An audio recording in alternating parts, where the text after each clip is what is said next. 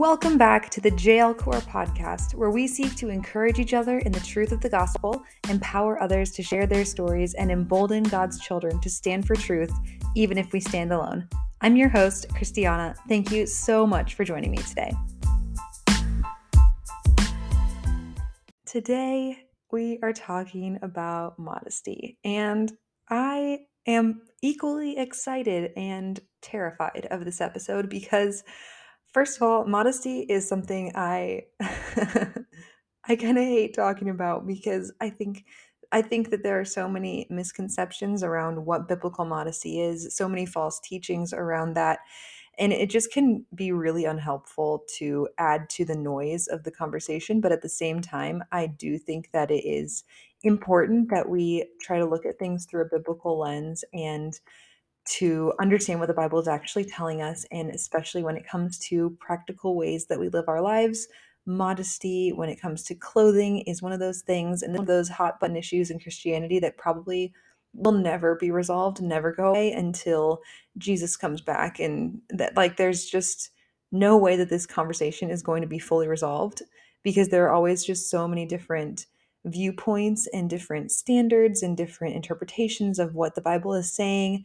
And so today I'm going to attempt to tackle some of those things, some of the false teachings, and we'll also be talking a little bit about purity culture and the ways that purity culture has impacted conversations about modesty, women's clothing, and stumbling blocks, things like that. A lot of these like Christian cliches and code words that we throw out that we don't really understand what they mean, but we just say them because they sound cool and make us sound like we know what we're talking about. But we need to stop doing that because sometimes we really don't know what we're talking about. And so today I'm here to try and help bring some clarity and a little bit about me before we get started. If you haven't listened to my podcast before, thank you so much for being here. My name is Christiana, and I am better known as Woman of Valor on Instagram, and I'm also on Twitter, and you can follow me there if you'd like to keep up with my content and see a little bit more of my testimony.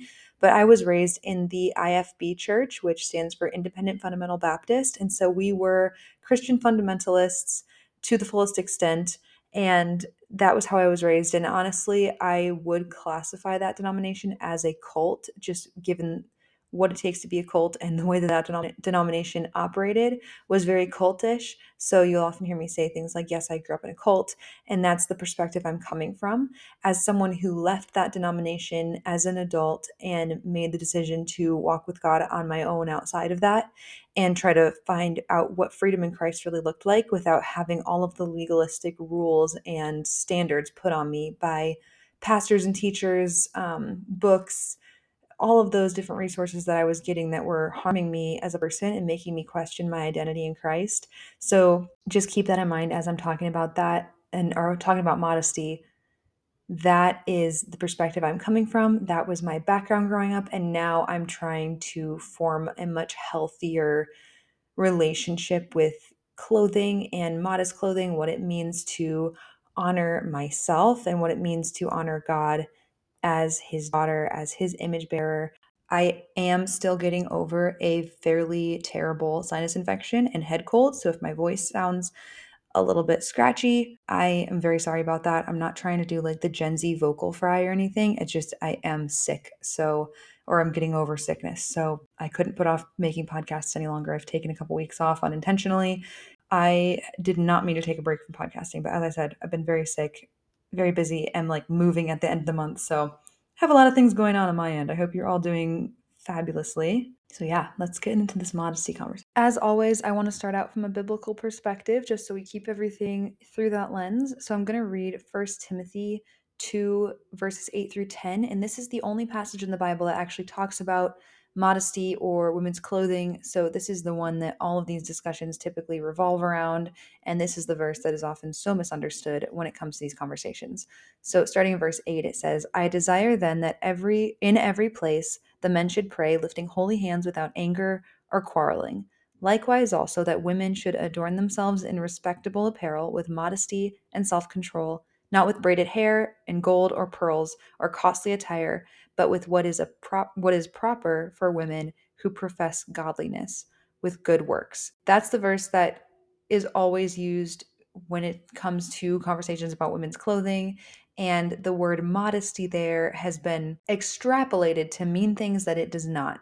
I'm going to read the definition of modest and modesty and what that looks like because I think it's very important that we understand what the words that we use mean, because otherwise we will just be throwing them out and they don't actually have any weight because we're not using them in the correct context.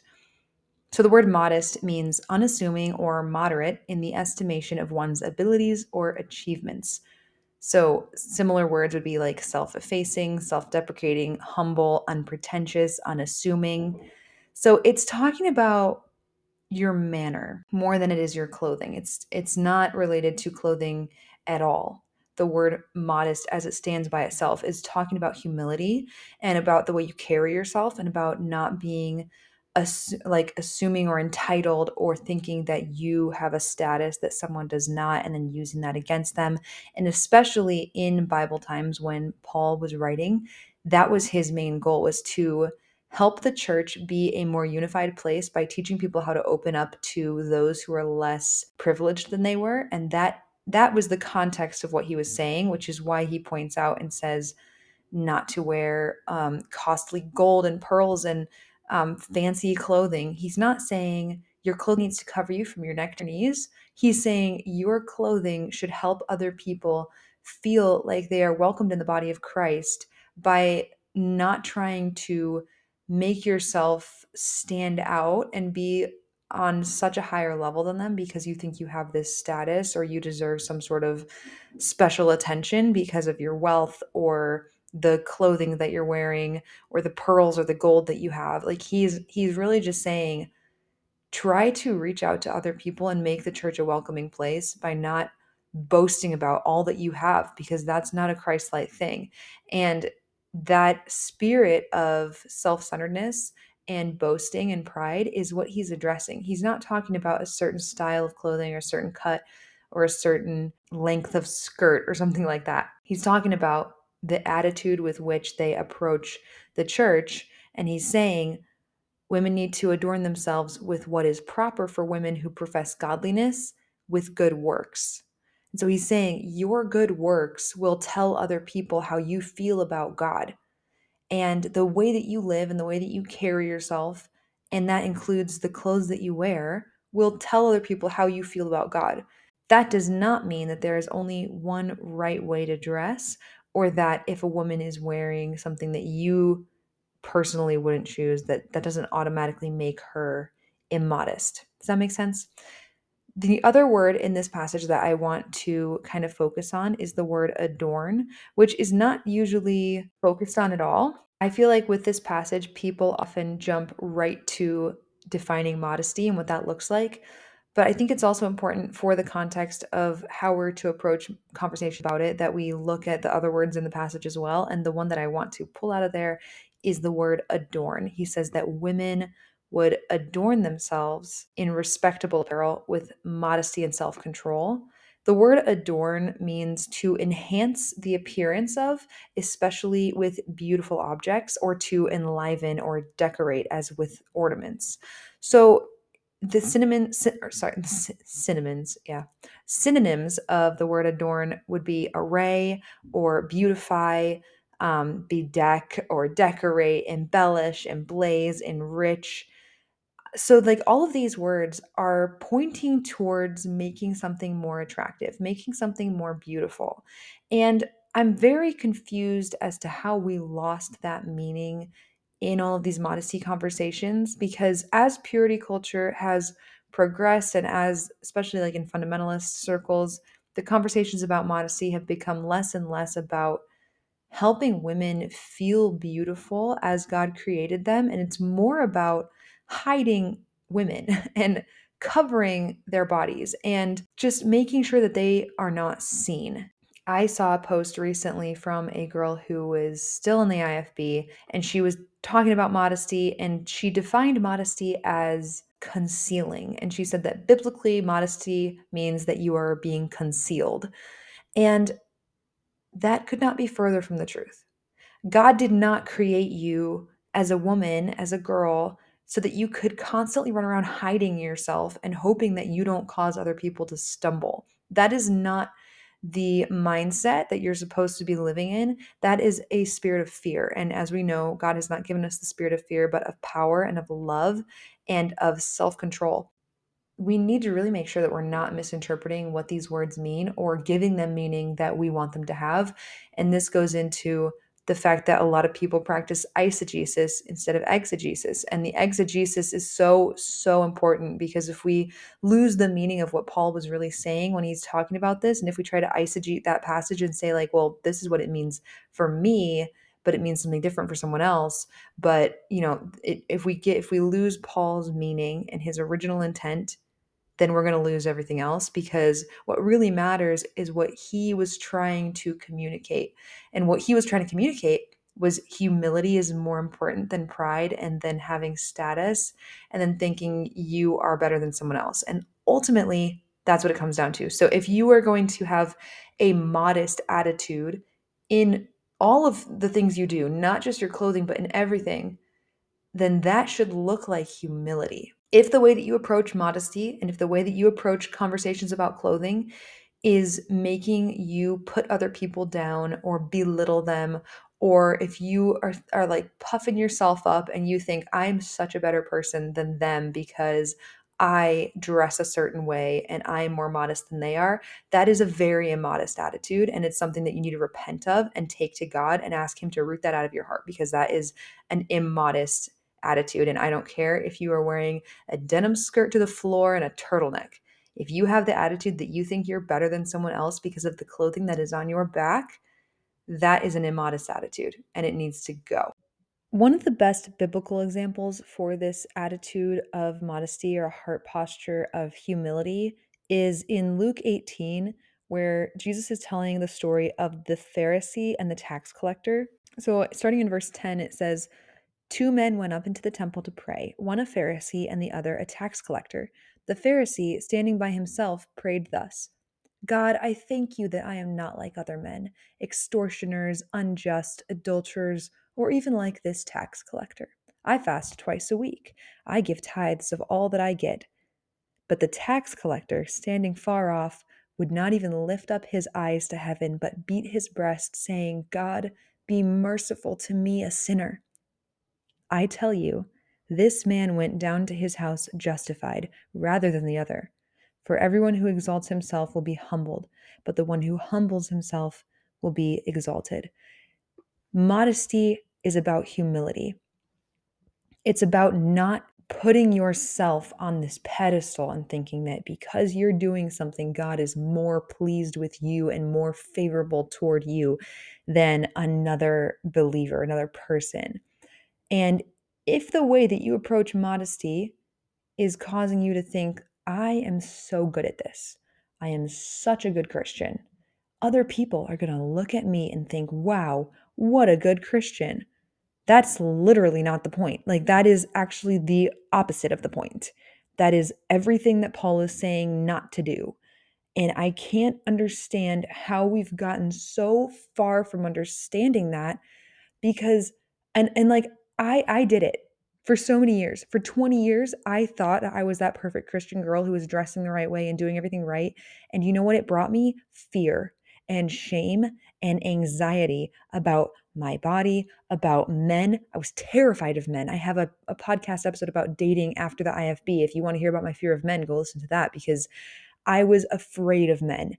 And that was put on me by all these conversations about modesty that were masked as we are trying to serve God and we're trying to do the right thing. But what's really happening is that you are being put under this weight of shame that was never meant for you and that God never had for you. And in return, it makes you so prideful because you're always thinking about who's looking at you. And it's always about making yourself look good to other people. And the Bible it's so far from teaching us to do that. Another great example of this is from 1 Samuel 16, when Samuel is trying to find out who God has anointed as king, and he is looking through all of Jesse's sons right before he finds David, and he comes up to Jesse's first son. His name is Eliab, and it says in verse 6 that he saw him and he said, "Surely the Lord's anointed is before him." But the Lord said to Samuel, do not look on his appearance or on the height of his stature, because I have rejected him. For the Lord sees not as man sees. Man looks on the outward appearance, but the Lord looks on the heart. When I was growing up in church, that verse was twisted against us so badly. It was absolutely heinous. They told us that that verse means that because men look on the outward appearance, we still need to make sure that we look perfect on the outside because we're still supposed to be a quote unquote testimony to other people. We were told that they should be able to look at us in public based on nothing but our clothing and tell that we are Christians. I don't know where that came from because the clothes that you wear don't tell people very much about you. Like they can't really tell that much about you, especially because like you never really know what's going on in someone's heart, and that's what the whole point is. And that's why God was saying to Samuel, you don't know what's going on in that young man's heart. Like he looks the part. He looks like a great Christian. He's wearing the right clothes and man, like he's tall and he's handsome and he looks like a king, but I've rejected him. Why? Because I know his heart and I know what's going on inside of him.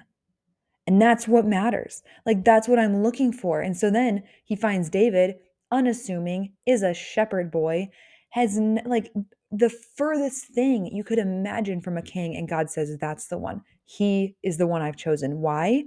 Because he's humble, because he is not seeking his own gain. He's not seeking attention for himself.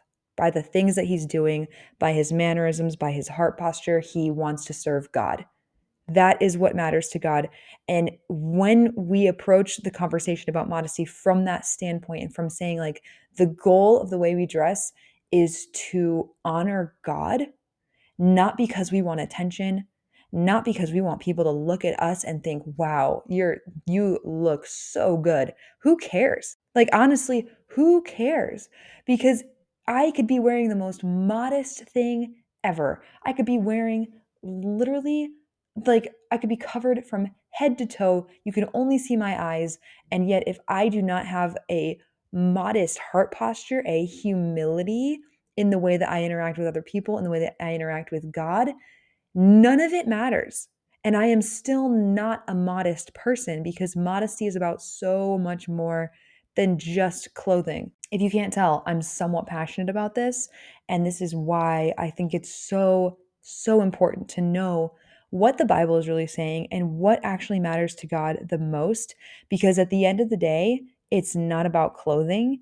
And if we continue to make it about clothing, we are going to be missing the point every single time, because that's not what matters most to God. And when we especially find ourselves rejecting other people or questioning their salvation based solely on what they're wearing on the outside, that is so far from the message of the gospel and so far from what God is trying to show us as his church. Like he wants us to be unified as one body, as one bride. And the bride cannot be unified if she can't stop fighting about what she's wearing. It really riles me up. We're going to leave it at that. I am going to read a story from this book that was written by an IFB woman. I am not going to say her name because I don't believe that it's my responsibility to put someone individually on blast. However, I will say that my family did know her family pretty intimately for many years, and we are no longer connected because my family, we're not in the IFB anymore, and generally you don't stay connected with people in IFB once you leave. So I'm going to read this chapter. It's called Cover Up. It's very short. I'm just going to read the whole thing. The young man had been reared in a Christian home, and he had tried so hard his entire life to do what was right. He had just celebrated his 16th birthday and felt that he was ready to conquer the world. This particular day was a Sunday, and he went to church driving in the driver's seat as his dad coached him. When he arrived at church, he walked in and sat down in his favorite pew. Soon people began to file in and sit in front and behind the young man and his family. One beautiful 17-year-old girl, whose parents were regular attendees of the church, came in and sat down in front of this young man. She did not come to church often with her parents. She felt she had better things to do. Public school was her place of education, and she had learned well from her peers how to show off her body. Every boy that whistled at her, flirted with her, made her feel that she had accomplished what she had set out to do when she dressed herself each morning: get the boys to notice. Well, this young man immediately became a victim of her flirtatious ways when she plopped her tanned, bare back right in front of him. Her summer dress only had spaghetti straps and was cut low in the front and the back. When she stood to sing, her dress clung tightly to her buttocks. When she turned sideways, her cleavage clearly showed. The young man struggled to look the other way and to keep his eyes on the speaker. However, she became such a distraction that he began to imagine the wrong things. As soon as the sermon was over, the young man raced to the altar and bowed his knee before the throne of grace. "Oh God," he cried out, "I am trying so hard to keep my mind pure for my wife someday. Why do girls dress like that? They seem so cheap to me and worldly minded. I would never want a wife like that. I want a wife that only shows her desirable body to me and not to every other man walking by her." This story is just a generic story that probably describes the struggles of many young Christian men in our world today. Young ladies, what is your heart's desire? Do you wish to be the woman that leads men to the slaughter by the way you dress? Proverbs 7:21 and 22. With her much fair speech she caused him to yield. With the flattering of her lips she forced him. He goeth after her straightway as an ox goeth to the slaughter, or as a fool to the correction of the stocks. Or do you desire to be a chaste young woman that does not cause men to stumble? 2 Corinthians 11:2. For I am jealous over you with godly jealousy, for I have espoused you to one husband that I may present you as a chaste virgin to Christ. Many times we blame the guy for being the one to look at us with dirty thoughts in mind. Yes, the man does have to work to keep his thoughts pure. But what we must remember is that when we dress wrong, causing a man to lust after us, remember that he is not the only guilty party. The way we've chosen to adorn ourselves makes us share in the guilt. Matthew 5:28, but I say unto you that whosoever looketh on a woman to lust after her hath committed adultery with her already in his heart. I know that it is hard to resist the temptation to dress the unbiblical way this day and age. I'm so sorry. The grammar in this is atrocious. However, if you choose to be the kind of young lady that dresses and acts godly, you are considered a woman of great price. Proverbs 31:10, who can find a virtuous woman, for her price is far above rubies. Do not be what people call a cheap, quote unquote, woman. Believe it or not, men do have more respect for the ladies that cover themselves up. People can tell if you have a desirable shape without you taking your clothes off. Dressing modestly does not mean that you must dress frumpy with no style. God has created the woman to be beautiful and look desirable to the man. However, let the way we dress create a focus on our countenance rather than on our body. We live in a world where Hollywood promotes constant sensuality. If you constantly watch TV and fill your mind and heart with that all the time, it will become part of who you are. You need to fill your mind and heart with godly influences to be able to stay strong in these areas. Turn off the TV and go read your Bible or a godly book. Rape, molestation, kidnapping, etc. are at an all-time high right now for young women victims.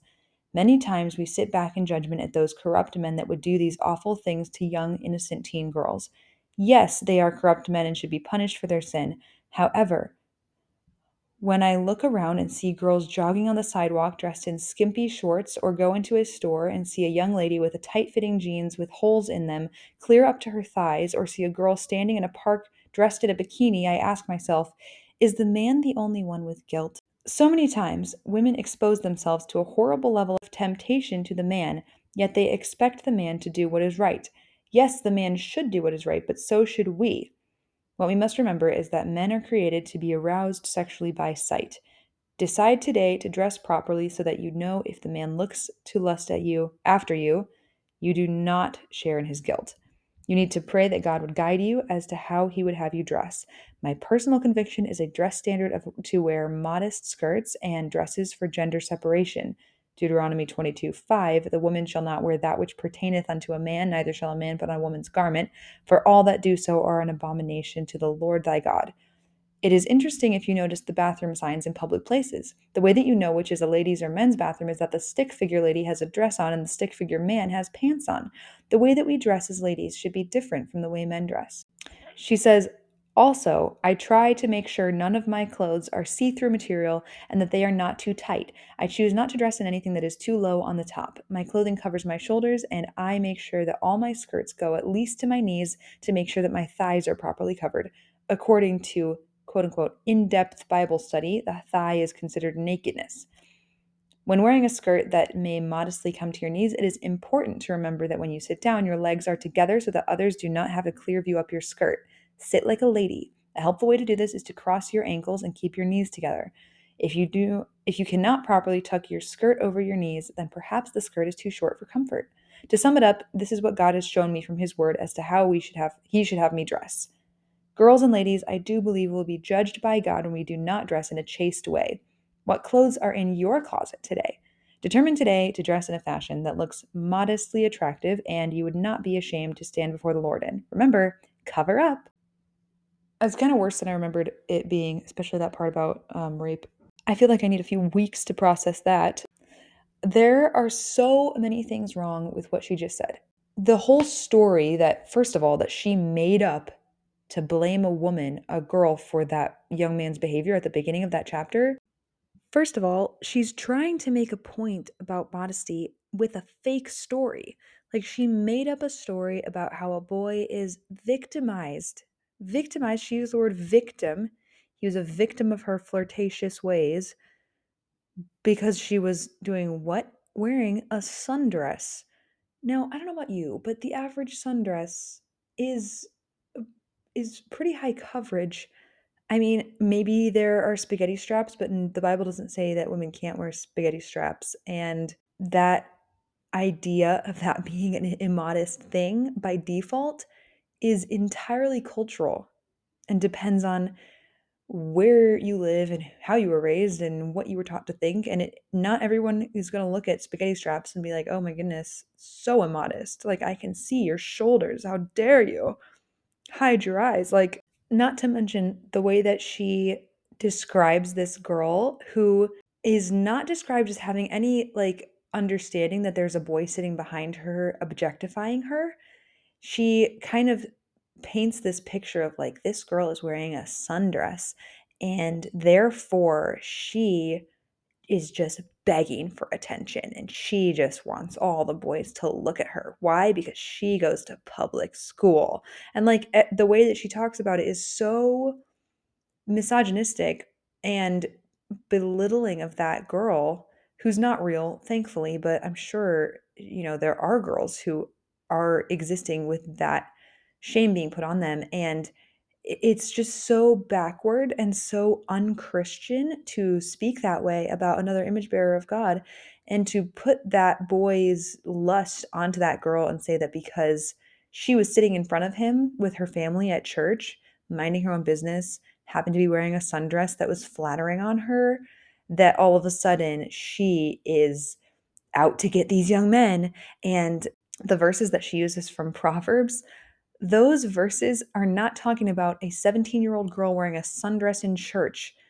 Like, please, for the love of God, those verses are talking about an actual prostitute. They're speaking about what Proverbs usually refers to as a strange woman. And that's it's talking about a harlot, specifically within the context of a woman trying to lure a man into her home to have sexual relations with him. And there, like, Proverbs talks about this in many different areas. A young man will go out and it's always metaphorical because it's trying to teach men a lesson. Like, don't be taken into the snare of a harlot. That's what it's saying. It's not saying beware of the girl in your church who's wearing a sundress because she might try to get you to sleep with her. Like, that's not what it's saying. And so to even use those verses and to weaponize them against young girls who are minding their own business. And I would just like to say, as someone who has been a 17-year-old girl at some point in my life, I was never putting on clothes that I would think like, oh my goodness, I would love to be objectified in this outfit today. The truth is, most teenage girls, especially in the kind of environment that is going to be teaching them about modesty and about biblical womanhood and all of these concepts, the girls who are in that world, they want to feel pretty. and they want to feel lovely and seen and heard, and those things are very important to them. And they are told so often that everything about them is communicated through their clothing. And so when they become teenagers and they all of a sudden they want to be noticed by a boy, they don't know what to do with that because they've been told that it's wrong, and that if a man finds you attractive and points that out or shows interest in you, then you might be doing something wrong. You might be causing him to lust, or you might be a stumbling block for him. And this so just twists everything about attraction versus lust and sexual attraction. All of these things just become so muddy because there's no lines between them, there's no differentiating lines. And so girls don't know how to separate attraction from lust. And so with this girl that she talks about in this story, this fake girl, if I were to put myself in the shoes of that 17-year-old girl, my guess is that I would want boys to think I was pretty because I'm 17 and I want to be loved so badly. And as a 17-year-old girl, relationships, boyfriends, romance, all that stuff is right at the forefront of your mind. But I absolutely would not be putting on a sundress and thinking, man, I really hope a kid sits behind me in church and looks at my butt, or like objectifies my breasts, or can't focus on the worship because my body is in front of him. That is not what I would be thinking. And I would go so far as to say that I can guarantee that's not what that 17-year-old girl was thinking. And so when we look at that story, it really translates to the way that real life girls are being viewed, in that there is always this assumption that if a girl is dressing a certain way, she is looking for a certain kind of attention, which is not objectively true. There are so many different things that could be going on in a situation, things that you don't understand, especially if you don't know that girl. It is absolutely not your place to make a judgment about her intentions in wearing a certain outfit, especially if it's just a regular dress. That's part of what's so confusing to me in this. Well, not confusing at all, because I understand where they're coming from. But on the other side of it, I'm like, man, let her live, dude. Like, it's a dress. Maybe have you considered relaxing? The fact that her shoulders were showing, and that caused a boy to become a victim of her body, is so problematic. Not to mention that then she goes on later in the chapter to say that women are partly guilty if they are sexually assaulted by men because of the clothes that they chose to wear. Let me make something very clear. That is extremely untrue. That is biblically untrue. A woman is never, not ever, never, ever at fault when a man or anyone sexually takes advantage of her. I don't care what she's wearing. I don't care. I don't care where she is, what she's wearing, what she's doing at the time. If that situation presents itself and she is taken advantage of, she is not responsible for that. And that is not a sin that God holds against her. Could she have been asking for a certain kind of attention? Maybe. I don't know every situation. So I would say in that situation, she's accountable for her specific actions, but she's not ever responsible for the actions of someone who took advantage of her. This is true because in the story of David and Bathsheba, that's exactly what happened. And David took advantage and he abused his power to take Bathsheba. And God never holds her accountable for that. In fact, he refers to her as an innocent lamb. And all throughout scripture, innocent lambs are their pictures of not only Jesus, but of perfection. And that was kind of God's standard for sacrifice. And he says, bring a perfect lamb without blemish. That is how Bathsheba is described. When Nathan confronts David about his sin, he describes Bathsheba as an innocent lamb who was stolen and murdered. And then David is the man in the story who murdered the lamb. And he is entirely guilty. God not once lays any blame at Bathsheba's feet. And so I think that's how we should be approaching discussions about sexual exploitation and rape and molestation, and absolutely not putting any of that on the girls who have already suffered enough that they don't need to have shame on top of all the other trauma that they're trying to work through once something like that happens. And it's sad that even needs to be said, but it does because that happens. However, this episode is not about that. It's about modesty. So I'm going to continue trying to talk about modesty. And I'm going to try and not get riled up about it, but it may happen again. So the word modesty, I don't like it. I don't like it because I don't think it sums up clothing very well or the way that we should approach clothing as Christians. I would much rather prefer words like appropriate and decent, things like that, that you can kind of fit into different situations. For instance, I would not say that it's appropriate for a woman to wear a bathing suit at church. However, I would say that it is appropriate for her to wear a bathing suit at the beach or at the pool. Why? Because the situation calls for that specific outfit. So rather than saying, having blanket statements of women should not wear bathing suits, we'll say, well, okay, well, where? Is it appropriate to wear a bathing suit? Is she at a pool party? Okay, she can wear a bathing suit then. There's nothing wrong with that because she is wearing something that is appropriate for the occasion. Because different situations call for different outfits. And so I think when we stop making it about women's bodies and how much they are covered, and more about what is appropriate for each specific situation in this particular context, church specifically is usually where most of these confrontations happen. So I think it's better to use the word appropriate when it comes to clothing because it can help us kind of break down like what fits in a specific situation. Does that make sense? I already said that I was raised at IFB, and if you were raised at IFB, you'll get everything I'm about to say, but there were a lot of rules we had to follow growing up when it came to clothing, and there were like tests that we would go through whenever we bought clothes. In a changing room, you just go through this series of tests to see if an article of clothing is appropriate. And I'm going to read out of the book Girl Talk. They've provided a list of tests so that I don't even have to come up with my own, even though I probably could come up with this list. But these are all of the official modesty rules. This is called a modesty heart check. They start off this little chapter with 1 Timothy 2:9, which is awesome of them. They say, start with a heart check. What statement do my clothes make about my heart? In choosing what clothes to wear today, whose attention do I desire and whose approval do I crave? Am I seeking to please God or impress others?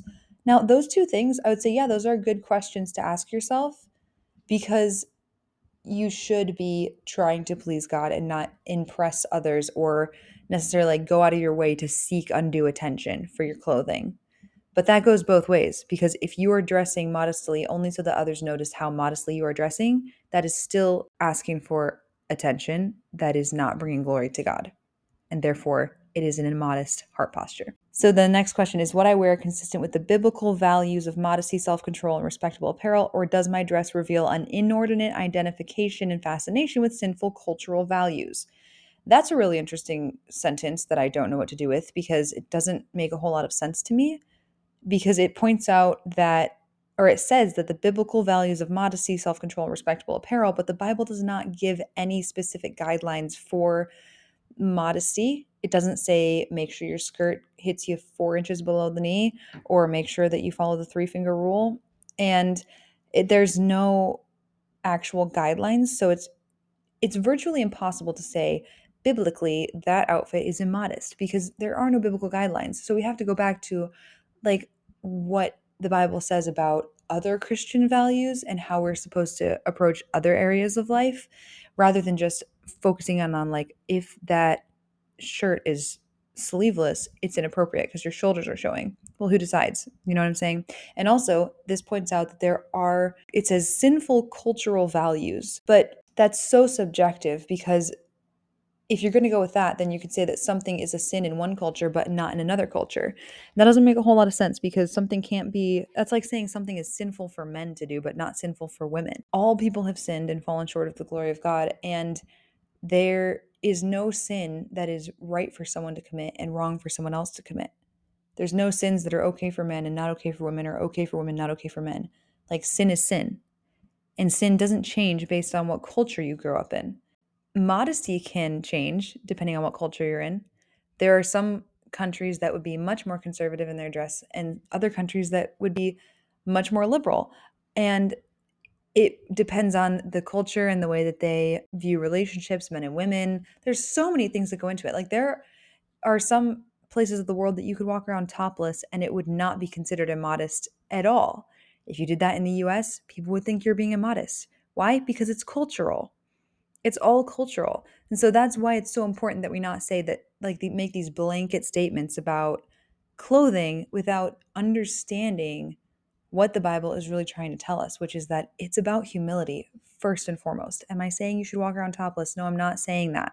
I have to give a disclaimer because people always accuse me of that.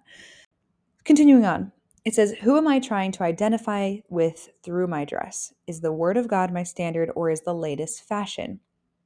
Again, I don't really like this because it's kind of putting down people who want to dress fashionably or wear trendy clothes. And I don't think there's anything inherently wrong with that. There's nothing wrong with wanting to look good or wanting to be attractive. Like, that's totally okay. God isn't upset at you because you want to look nice. "Have I asked other godly individuals to evaluate my wardrobe? And does my clothing reveal an allegiance to the gospel, or is there any contradiction between my profession of faith and my practice of godliness?" Again, some weird questions, because I don't know how someone could look at me wearing jeans and a t-shirt and be like, "Oh yeah, that girl has an allegiance to the gospel." Like, unless I'm wearing a giant Jesus Saves on my sweatshirt, like, I how would they know? How would they know? So you can see here that this is ultimately adding a lot of pressure to choosing clothes that does not need to be there. Because no one was out in the wilderness and looking around and seeing Jesus and his disciples and looking at them because of their clothing. If anything, Jesus dressed very poorly. He didn't even have a permanent home. Like, he was not walking around hoping that everyone would look at him and see how strong he was in his faith because of the clothes that he was wearing. It was so not about that. People followed Jesus because of who he was, not because of what he wore on the outside. So then she says that we need to do a modesty heart check before we leave the house. So, what are some things you should look for as you stand in front of your mirror? Here we go. Are you ready, ladies? So, from the top, when I am wearing a loose fitting blouse or a scoop neck, can I see anything when I lean over? If so, I need to remember to place my hand against my neckline when I bend down. That's totally like a comfort level thing. And I did used to do that a lot. I used to do the bending over test in a mirror, and we would always just wear undershirts to make sure that nothing could be shown. But we also didn't really wear tops that had low cut necklines that were low enough for that to happen. The second one, if I'm wearing a button down top, I need to turn sideways and move around to see if there are any gaping holes that expose my chest. If there are, I've got to grab the sewing box and pin between the buttons. This is so much pressure for girls who have bigger chests than others because, like, buying clothing is not something that is objectively modest for everyone. Like, the very blanket statement generalizations of modesty absolutely fall apart when you take into account that there are different body types and that women have different shapes and sizes, because something could look completely quote unquote modest on me and then completely quote unquote immodest on someone who has a different body type. Because I'm not a very busty person. I have never been a very curvy girl, but other girls who were curvy would be considered immodest wearing virtually the same thing that I was, but it's just because their body is more problematic than mine. And do we see the breakdown there and how harmful that is?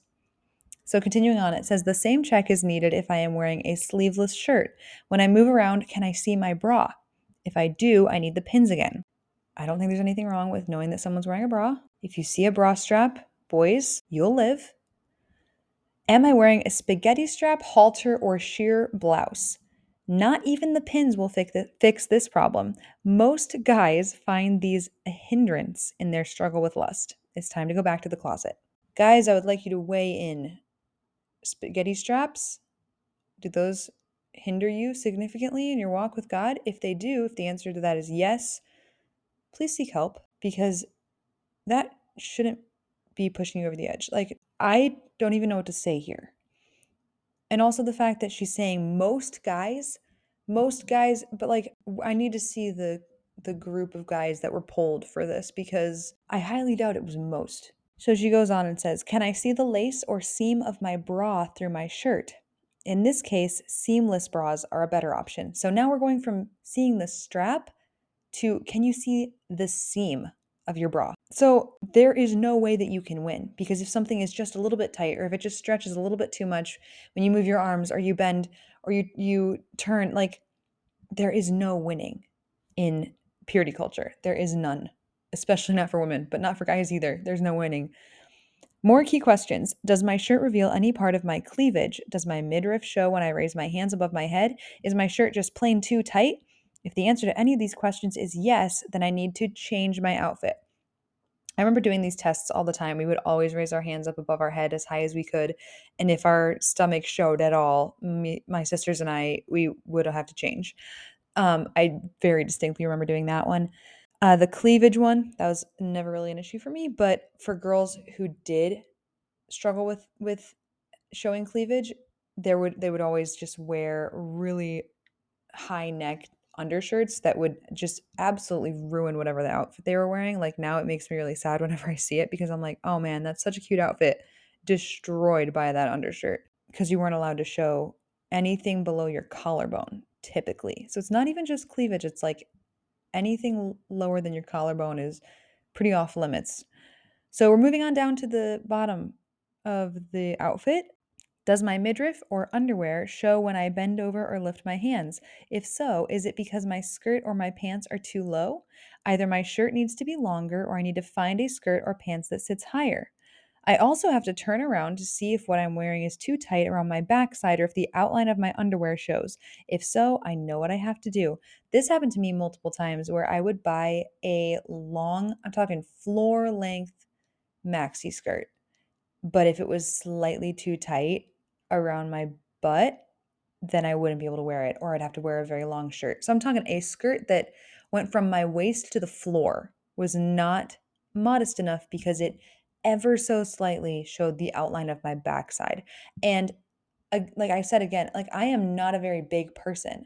So I can only imagine how much more difficult it was for girls who were curvier and whose bodies were considered more problematic.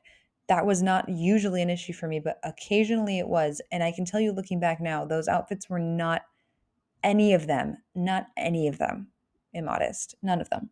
So she's going on and says, as for shorts, I can't just check them standing up. I need to see how much they reveal when I sit down. If I see too much leg, I need a longer pair. I wasn't even allowed to wear shorts growing up. I wasn't allowed to wear jeans either. So this is even a little bit, um, we were even more conservative than this. Then she says, speaking of skirts, watch out for those slits. She says the sit down check applies to my skirt or dress as well. And I must remember to keep my skirt pulled down and my knees together when I'm seated. And speaking of skirts, watch out for those slits. Do they reveal too much when I walk? Pins are also helpful. Sometimes my sisters and I, we would walk upstairs to make sure that slits were not too revealing in a skirt.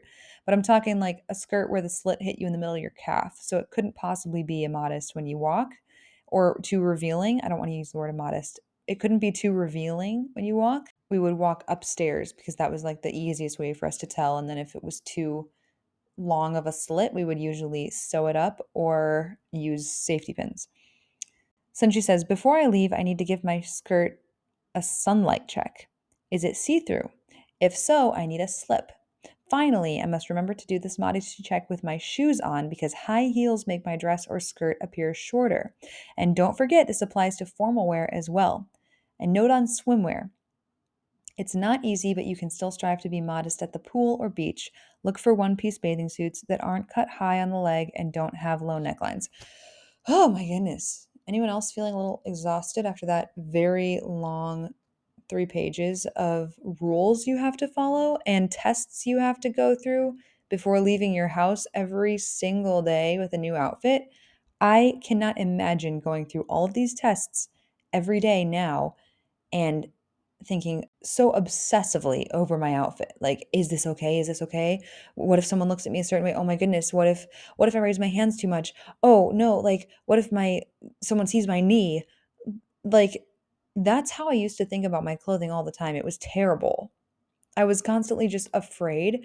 And what's worse is that there were times when I went to church in an outfit that was perfectly appropriate, not at all problematic, and was asked to change because a pastor, a man who was old enough to see, or a man who was old enough to be my father, would point me out and say that I was immodest and I would be forced to change my outfit. And that happened to me multiple times. It happened to my sister. And I just remember crying over that, like leaving the church building and crying and burning with shame that I should never have had to feel because I was an innocent girl who had done nothing wrong, who was not seeking attention, who had worn an outfit that was perfectly appropriate, and who was still objectified. So, all of these rules ultimately are not working. They're not doing anything because the modesty standard is so subjective and so open to interpretation. And that's why I don't think it's very helpful to set standards of modesty and specific clothing, like dress codes and things. If a worship team has a dress code, totally fine. I'm on the worship team at my church, and there are certain things that they ask us not to wear because we are representing the church. That's completely different.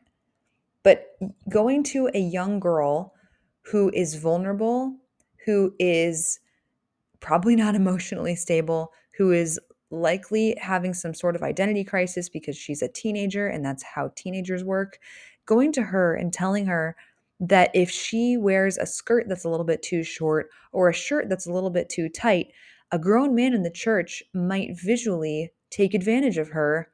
That is absolutely wrong. And I believe that it goes against the spirit of Christ and the spirit of unity in the church. And I think that that needs to stop immediately. There is no scenario where that's appropriate. And people might disagree with me, but I really just don't think that's ever appropriate. If a conversation with a girl needs to be had about modesty, that's a conversation that should be had in private with another woman. I don't believe that it's a man's job to have that conversation. And scripture makes it pretty clear that older women should be teaching younger women. It doesn't, Paul, you don't see him going to individual women and telling them that their shirts are too low cut. And that's what's often happening in fundamentalist churches and denominations, purity culture. It's a lot of men will be dictating to women what they think is appropriate, but that doesn't help the problem. And it only causes the men to think of women more in a sexual context because when you try to desexualize everything, it actually becomes hypersexualized. It's kind of like putting a do not walk on the grass sign on the grass. And what do people want to do? They want to walk on the grass. Why? Because there's a sign there that says don't do it. And so when you turn sex into this forbidden thing, and not only do you say don't have sex before marriage, you say don't hold hands, don't kiss, don't make too much eye contact, don't spend any time alone with a person of the opposite sex. Don't engage in long conversations with a person of the opposite sex. Then everything about the opposite sex becomes sexual. Every single interaction, every single glance, every look, every accidental touch, everything becomes very sexualized. And they end up getting the opposite result of what they're looking for. And the modesty conversation greatly plays into that because it makes young men unable to view women as image bearers and as whole people. And it turns women into an assortment of tools and body parts that are to be used as a means to an end. And that is so antithetical to the gospel that Jesus brings and the victory and the freedom that is available to us through the gospel. And it completely removes self-control, which is the fruit of the spirit, from the equation, because it takes that self-control from the men and says, well, if a girl is dressing immodestly, then you kind of have an out because, she was somewhat asking for it. So yeah, you're responsible for your own actions, but if she's dressing a certain way, then, you really can't help yourself. And then they'll tell the boys, God made you this way. And as in that chapter I read earlier, you heard her even say that, like, this is just how men are wired.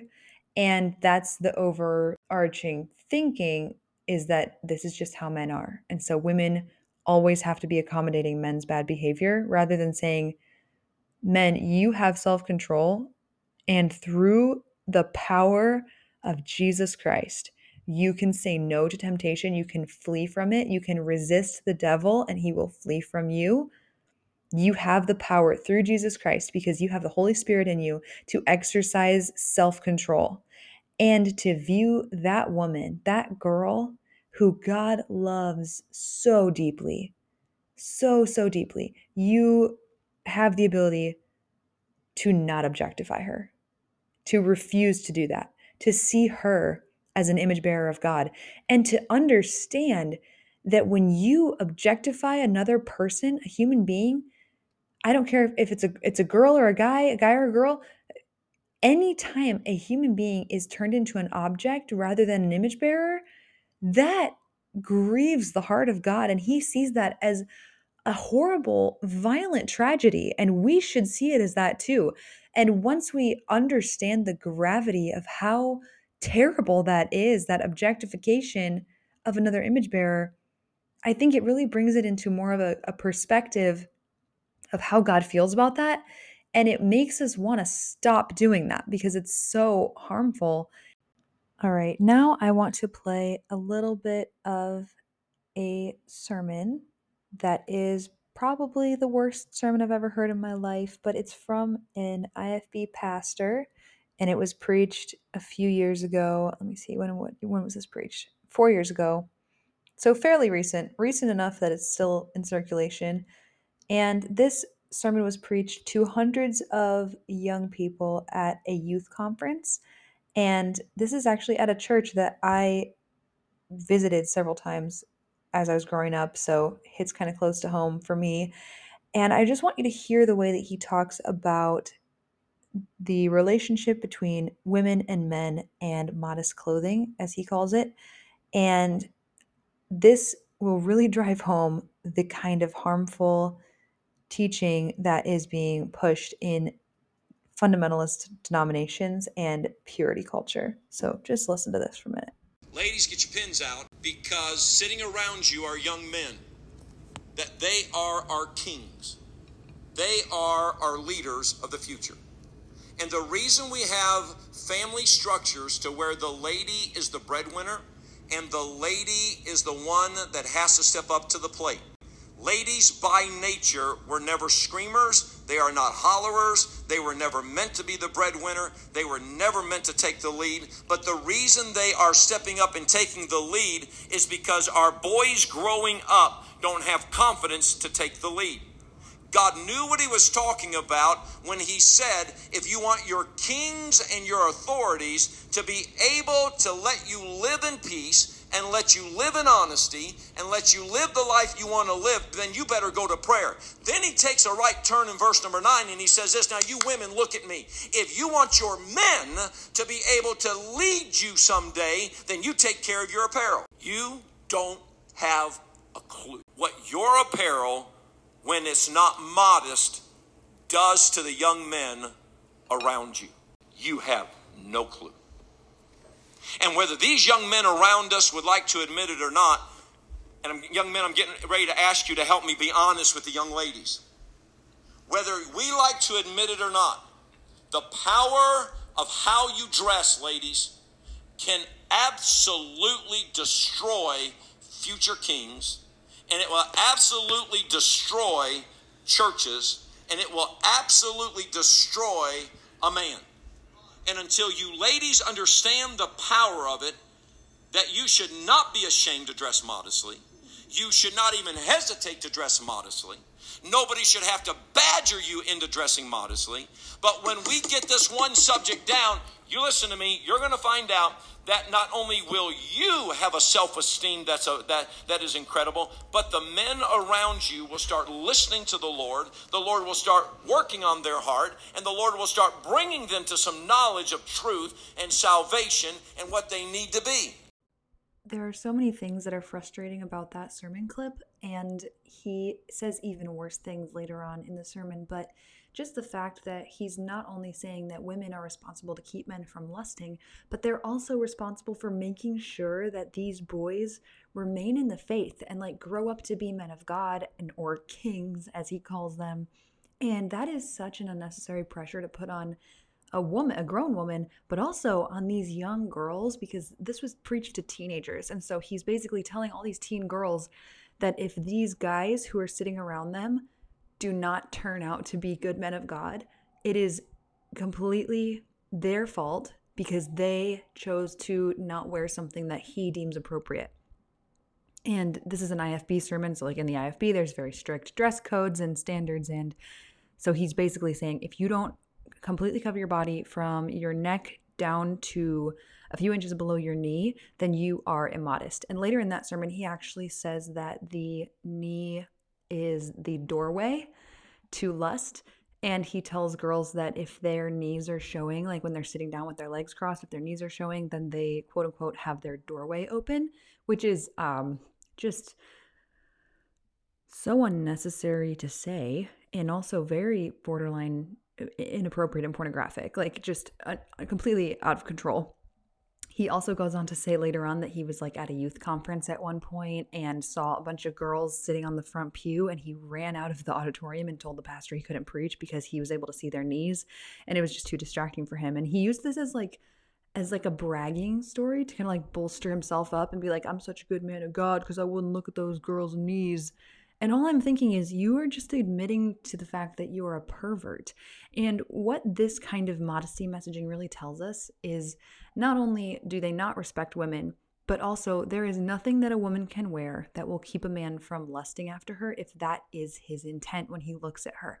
There is nothing, no skirt, no dress, no complete covering from head to foot, nothing that you can wear as a woman that will keep a perverted man from looking at you inappropriately. And that is why Jesus said, if you look at a woman to lust after her, you've already committed adultery with her in your heart. And he never, ever puts the blame for that on the woman. He never says, if you see a woman who's causing you to lust, you need to tell her to cover her knees, or you need to tell her to cover her shoulders. No, he says you need to gouge out your eye because your eye has caused you to sin. Your eye, not that woman's body, not that woman's clothing. Your eye has caused you to sin.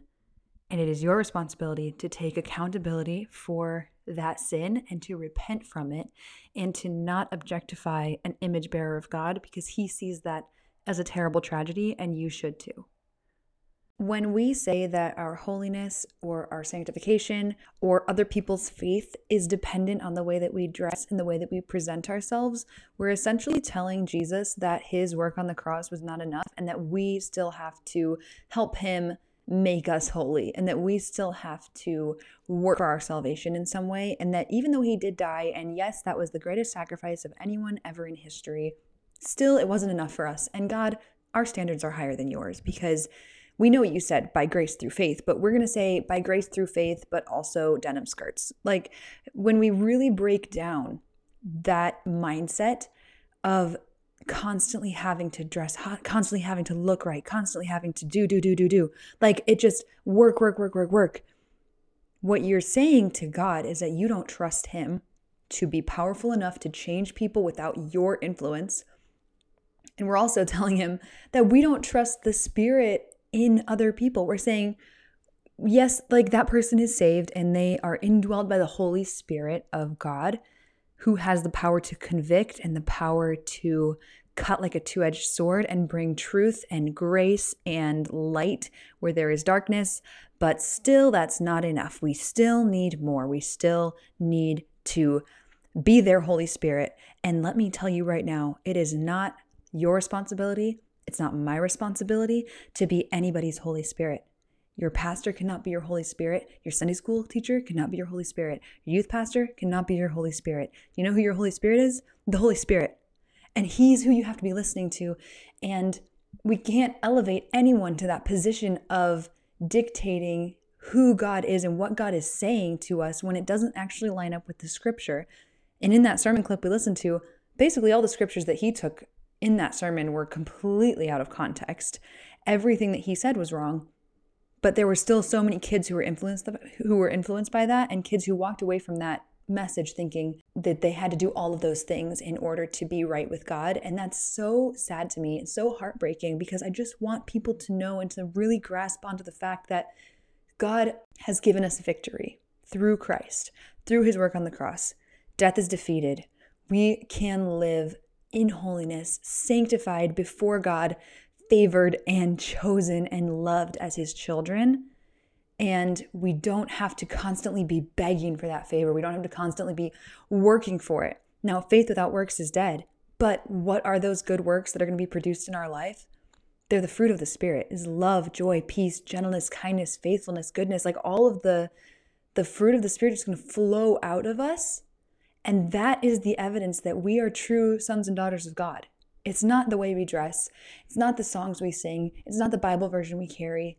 It is how we treat other people, how we relate to them, and how we share the gospel with them just by living our lives and exemplifying Jesus by who we are, because we reflect him as his people. And that's what it means to truly be a modest person and to have that humility in you, and to know that it's not about you, it's about Jesus.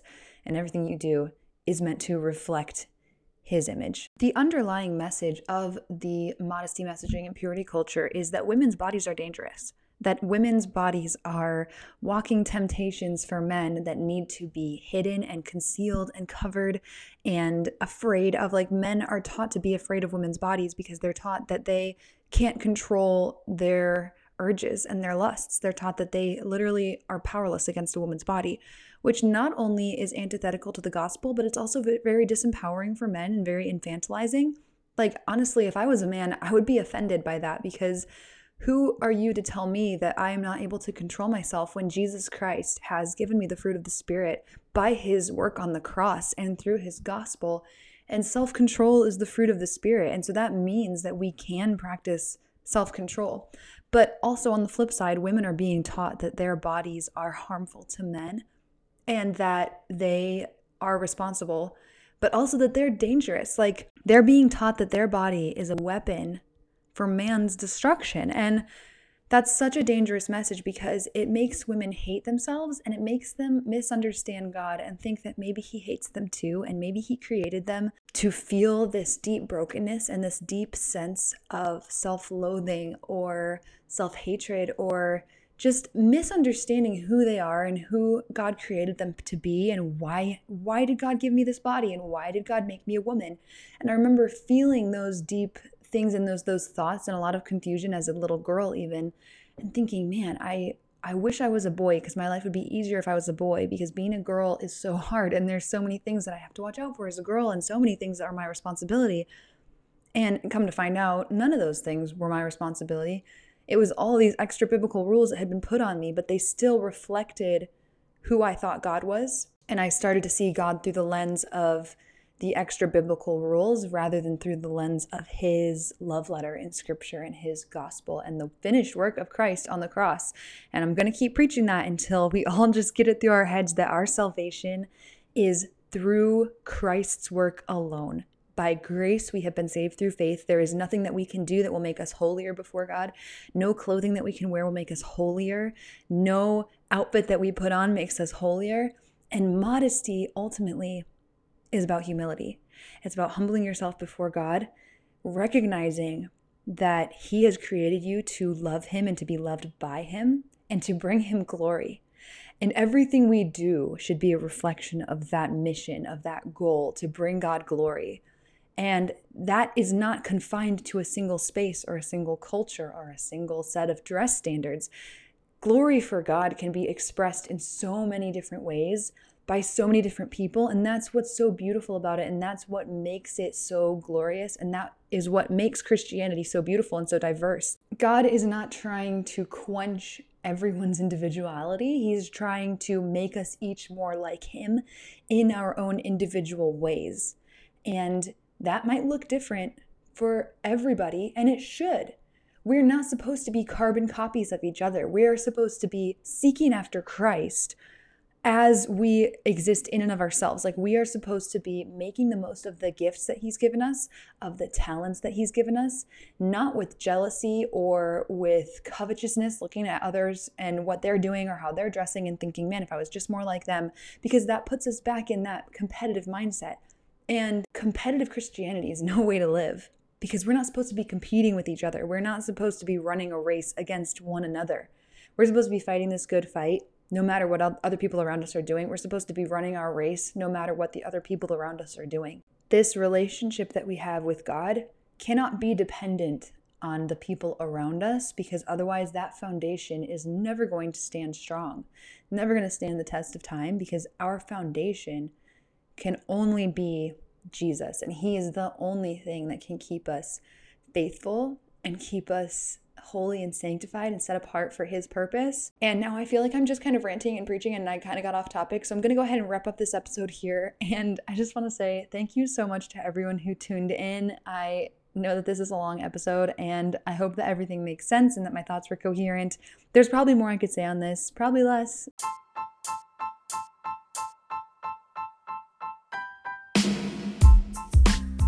If you liked this podcast and you want more content just like this, follow me on Instagram at Woman of Valor, where I share more about my testimony. I also have a newsletter on Substack, and you can follow me on Twitter as well. And I talk about purity culture, modesty, women's issues, church hurt, spiritual abuse, all of those different issues, as well as freedom in Christ and victory and what it means to walk as a child of God. Follow me on all those platforms, and I would love to stay in touch with you there. Thank you so much for tuning into this episode. I will see you on the next one.